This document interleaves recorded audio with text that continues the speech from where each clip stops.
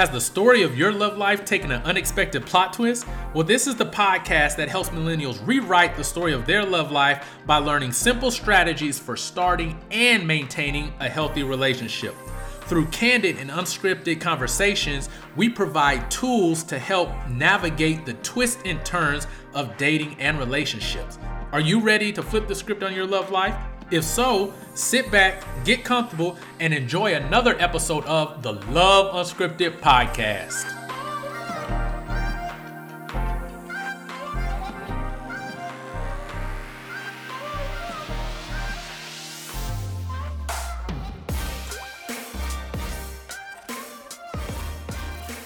What is up, everybody? Welcome to the Love Unscripted podcast. I'm your host, Joseph Wilson.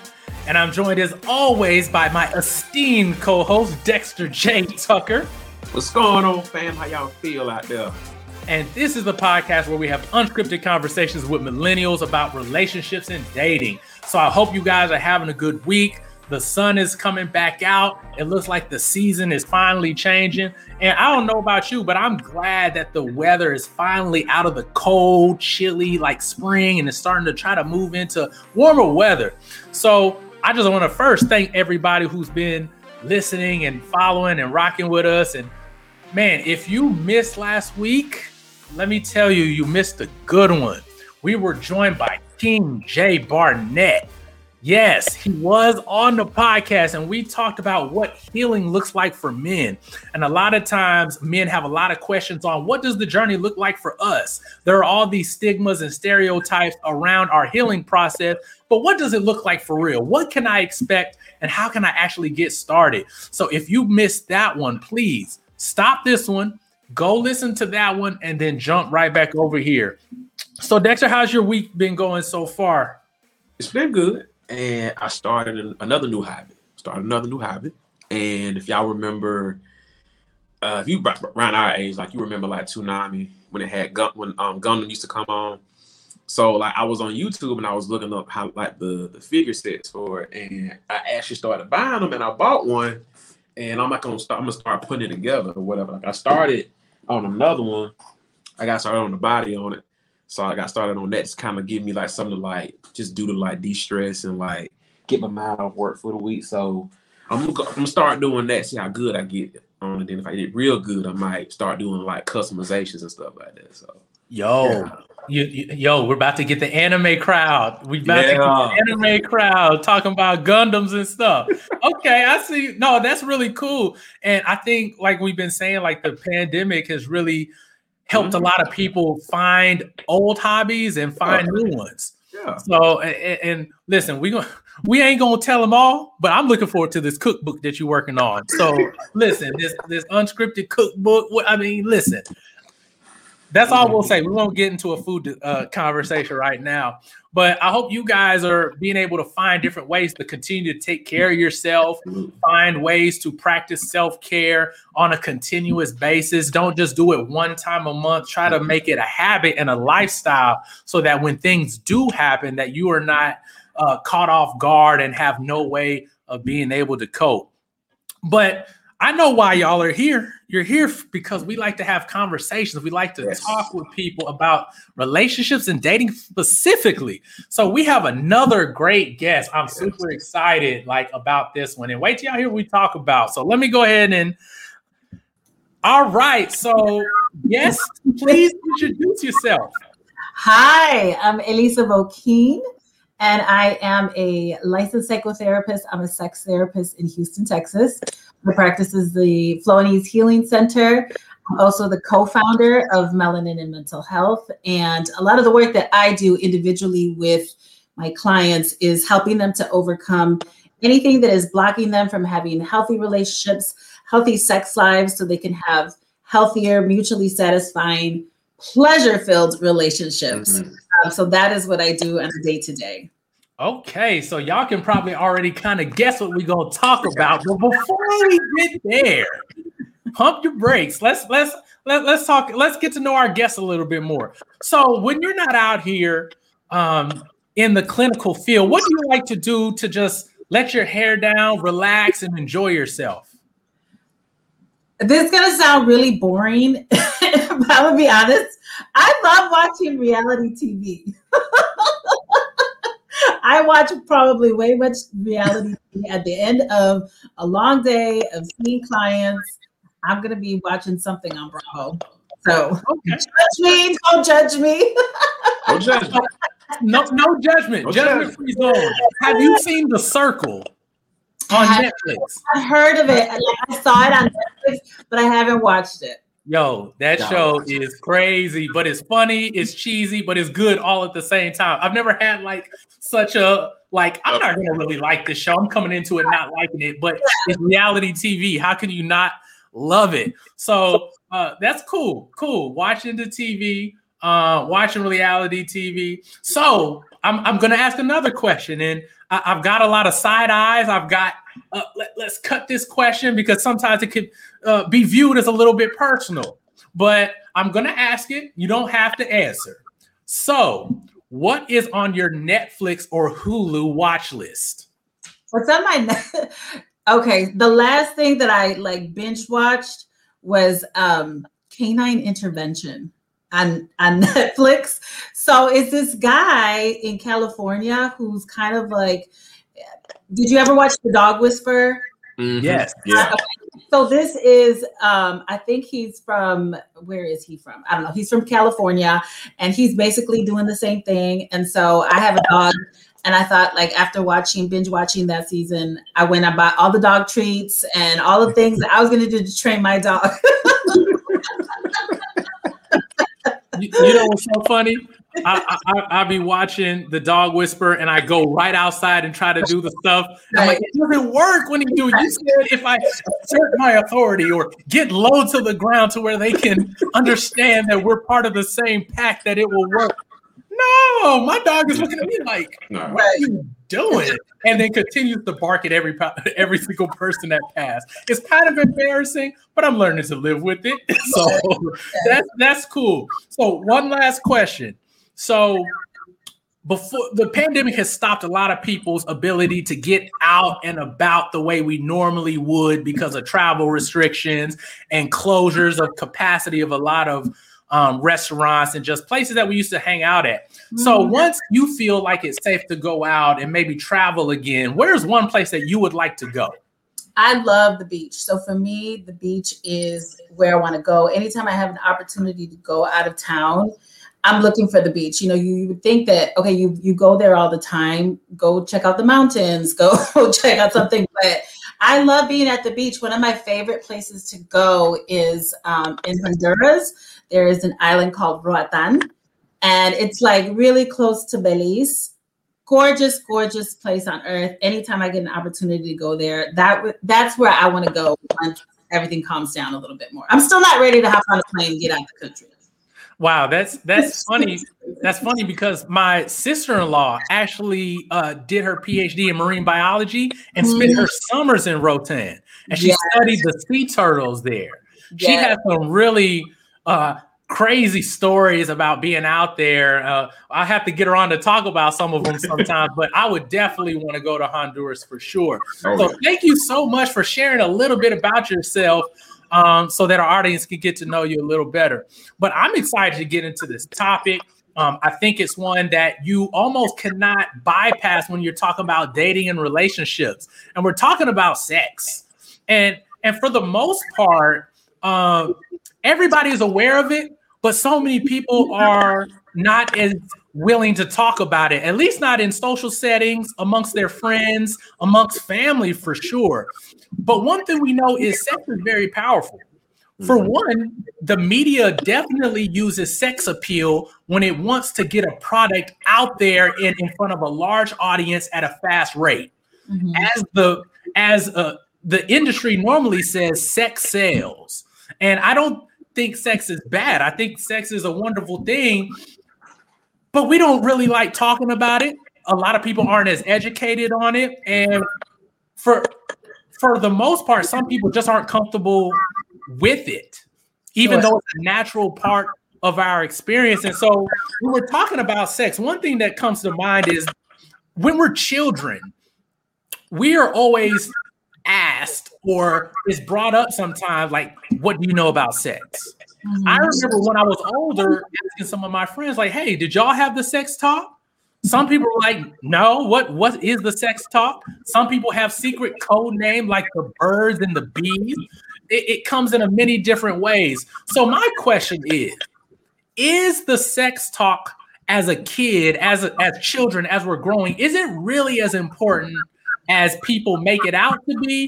Or is it just one of those things that is nice that it happens and it doesn't matter if it doesn't? I think it's essential. Like, it's something that you have to have with your children. And I think what kind of trips us up is that we think it's a talk. Like, you got to sit down and just overwhelm your child with everything there is to know about sex. And that's where I think we get it wrong. People will often ask me, so when do I start talking to my child about sex? And it's like, well, when do you start talking to them?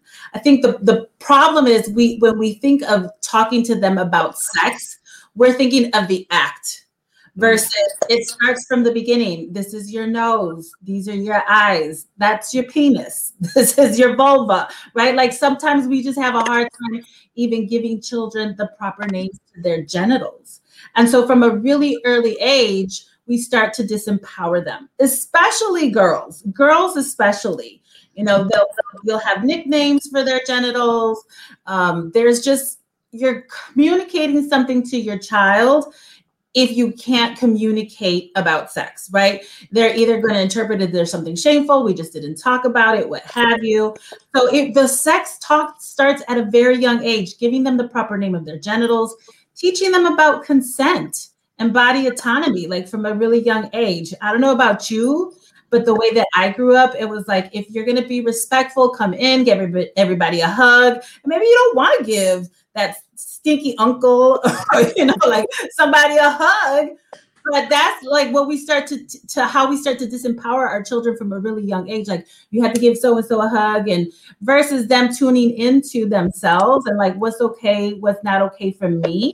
So that's consent, right? So we start to have these conversations at a really young age. It's also so important now because if you're not talking to your kids about sex, I guarantee you somebody is talking to them. And now with kids having access to the internet and to like everything is just a click away, younger and younger children are being exposed to porn at really young ages.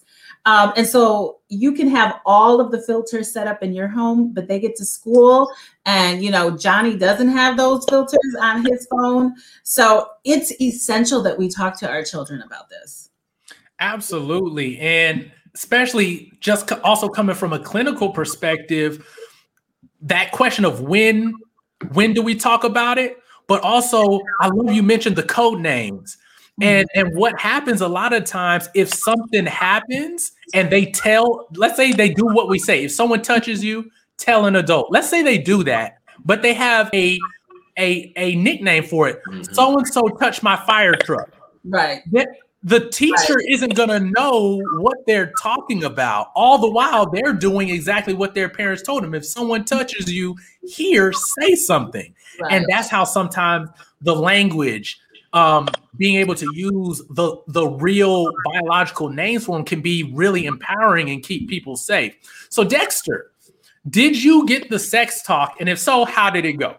Oh, I got it. I got it. I remember being 7 and my mom was like, hey, you need to have a conversation. And I'm just like, why?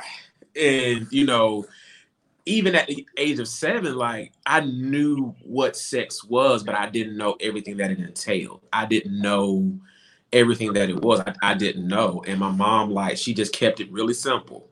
Like, okay, this is your penis. Women have a vagina. And this is what happens when a man and a woman love each other. Like, she went through all of that and she kept it as simple as possible.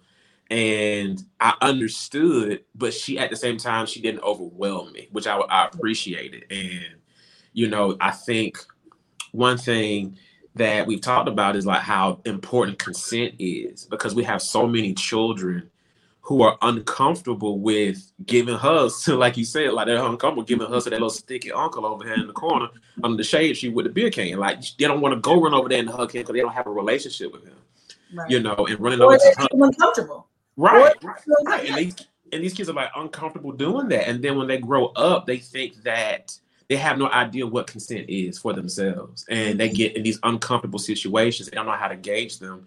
And then now you have all these adults who don't know how to set boundaries for themselves, both sexually, physically, mentally, emotionally. They don't have any idea what boundaries are. And so with that, my question is like, what is sex positivity? Like, what does that look like? Yeah. So sex positivity is essentially to be so I consider myself a sex positive therapist, a sex positive parent. And that is the idea that sex inherently is a good, healthy thing, that, you know, it doesn't have to be something that we're ashamed of. Consent is certainly a part of sex positivity. It's just it's the notion that humans want to have sex because it feels good, and that's okay, right? So that's really, like, if I was going to boil it down, that's essentially the attitude of sex positivity. Also, that there are different sexual expressions, and that we honor that, and that we respect, you know, everybody has different, the different sexualities, and that we embrace all of that as well. Mm-hmm. That's good stuff. Yeah. And y'all know my brain be going two different ways sometimes. I hate that it does that. Like, I'll be thinking something that I'm like, what about this and this? So naturally, people think of sex involving two or more people.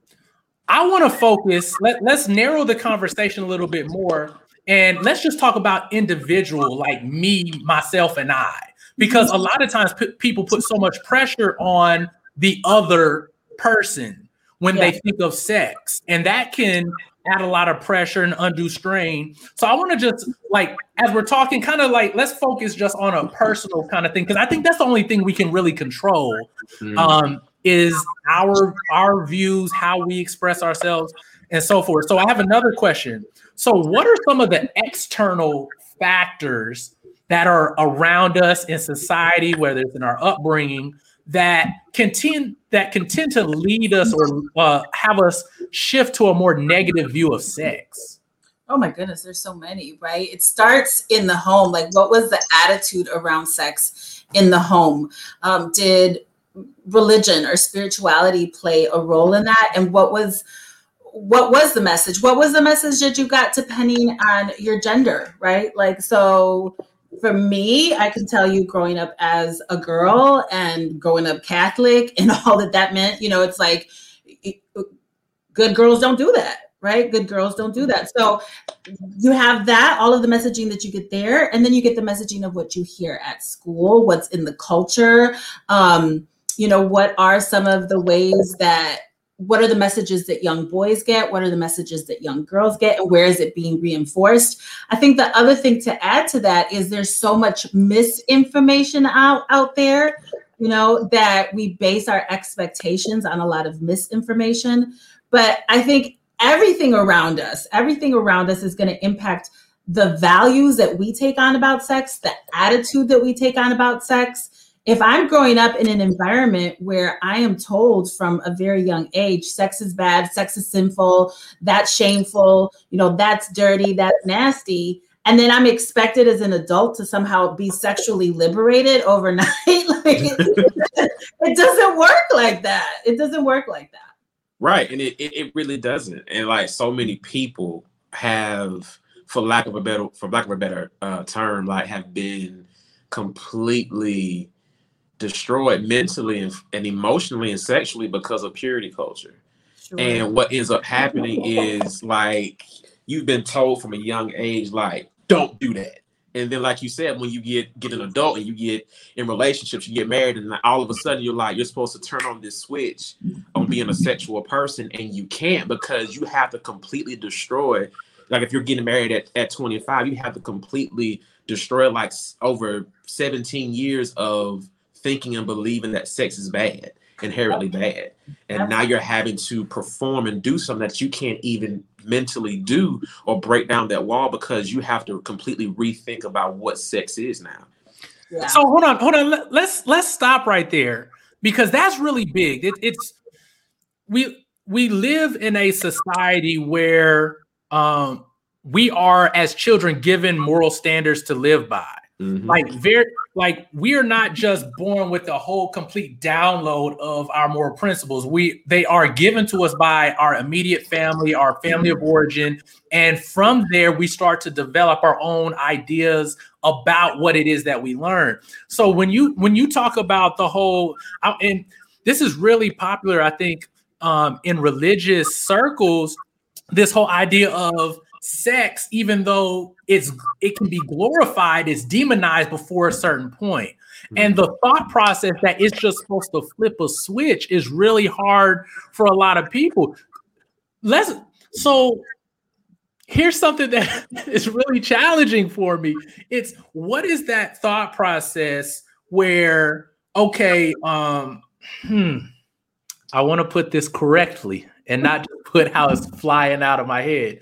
So when we look at sex positivity, but we've been indoctrinated in a way to think a certain way, what is the dissonance between now I feel like I should be free, but I can't be free? What do you see that dissonance being?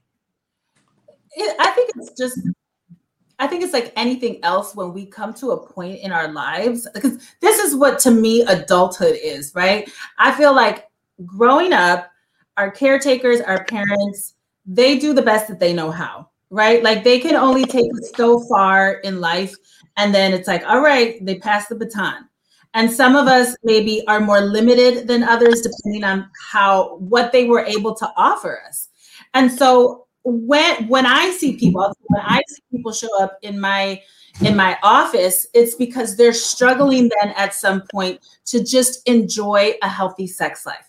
A lot of the times it's because they're partnered up and the person that they're with, they're not able to connect with them, and it starts to cause problems in their life. So that is when we're presented with an opportunity to really go back and to evaluate and explore, what did I grow up believing, right? Like, where does this shame come from? This idea that like, oh, that's nasty, that's dirty, I don't want to do that. Like, is this my belief, or where did it come from? And if it came from somewhere else, well, where did that come from, right? That's kind of like the invitation that we are given anytime that we're struggling with something or we're limited. It's like, all right, explore your beliefs. And it could be that you go back and you're like, yeah, that is what I believe. This is what I believe. Okay, well, now I have more conviction about what I believe. But if it's like, well, no, I don't actually believe that, what are some other ways to look at this? My big thing with religion, because that is something that I will see a lot, is this idea, it's dirty, it's nasty.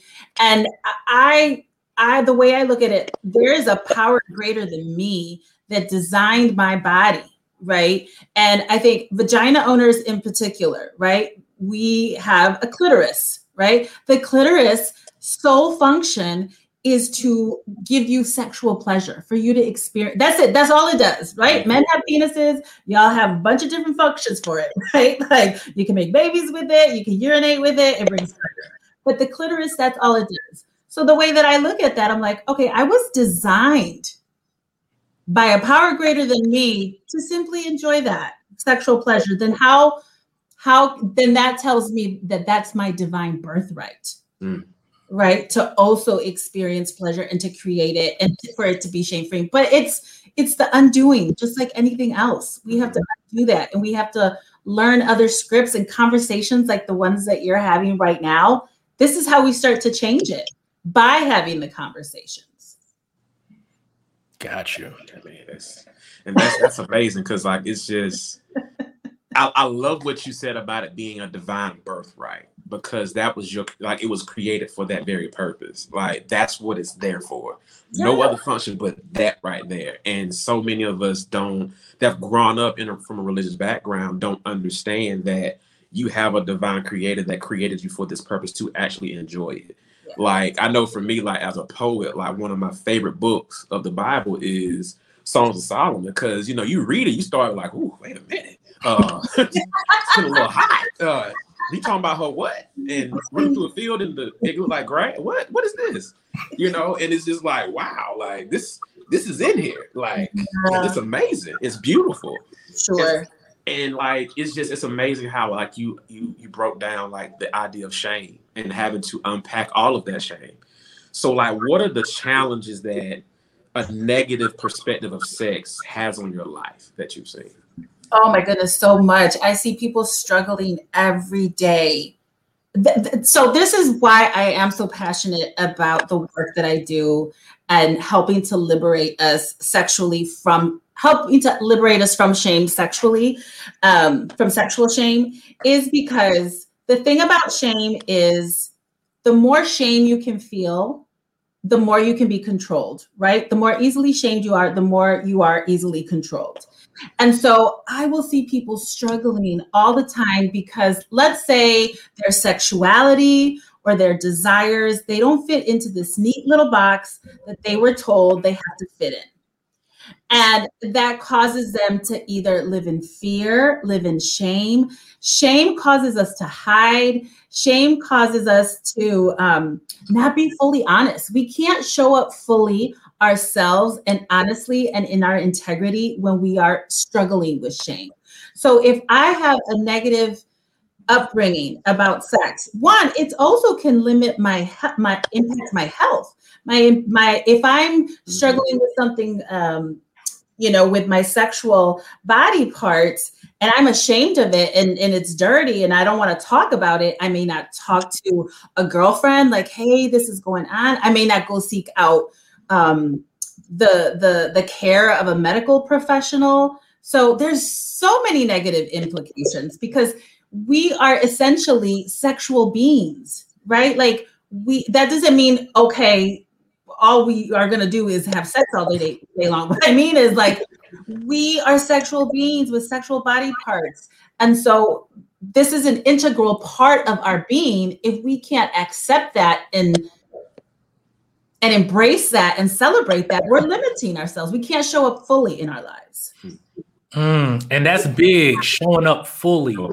And denying certain parts of us that is natural does not allow us to be our, like I like to say, our complete and authentic self. Absolutely. Because there's a place that we're trying to hide based on what we may be thinking about that area of our lives, because it may not go with what culture says is should be, or what our family says, or anything of that nature. That's really good. So one of the big things that I think I'm starting to really lean towards in this whole just relationship self-love journey is, what does it look like for me apart from somebody else? Apart from, what does my love journey look like, even if I don't have a partner to start expressing or practicing some of these things?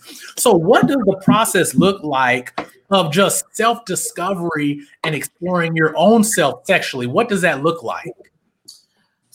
I think it starts with curiosity, right? Like if you can take a stance of curiosity, and it may be that you're not ready to explore your body right away, or maybe you're not ready to explore your genitals right away. Okay, meet yourself where you're at. Part of what we're doing is we're looking at those messages. Where is this coming from, et cetera, et cetera. So really challenging those messages. But also, like, get to know your full body. I mean, we have millions of nerve endings throughout our entire body. So exploring your body, getting to know your body, getting educated, right? Like getting educated. How does my body function? What do these body parts do? I think if you can think of it as really getting to know yourself and being more comfortable in your body, this is key. Like, this is key. Again, one, for your health. And two, the more you get to know what feels good to you, the more you get to know what turns you on. That is such important information for you to be able to share with your partner at one point. Too often, I find this a lot with women also. And I think that's because we are so disempowered from being sexual at such young ages, where they may be struggling with sex with their partner. And it's like, well, what is it that you like? What is it that turns you on? Well, I don't know. Like, he should know, right? Like he doesn't, right? Like, you don't, or he or she, right? Like the idea that your partner should understand your body and your wants and your desires better than you do. No, it's our responsibility. It's our responsibility to have this information so that we can then share it with our partners. Man, that's great. It's like just learning. It's just learning about you. Like, so many people don't know who they are, what they are, and how they function outside of the workspace, my role in a family, my role in society. Like, who are you aside from all of that?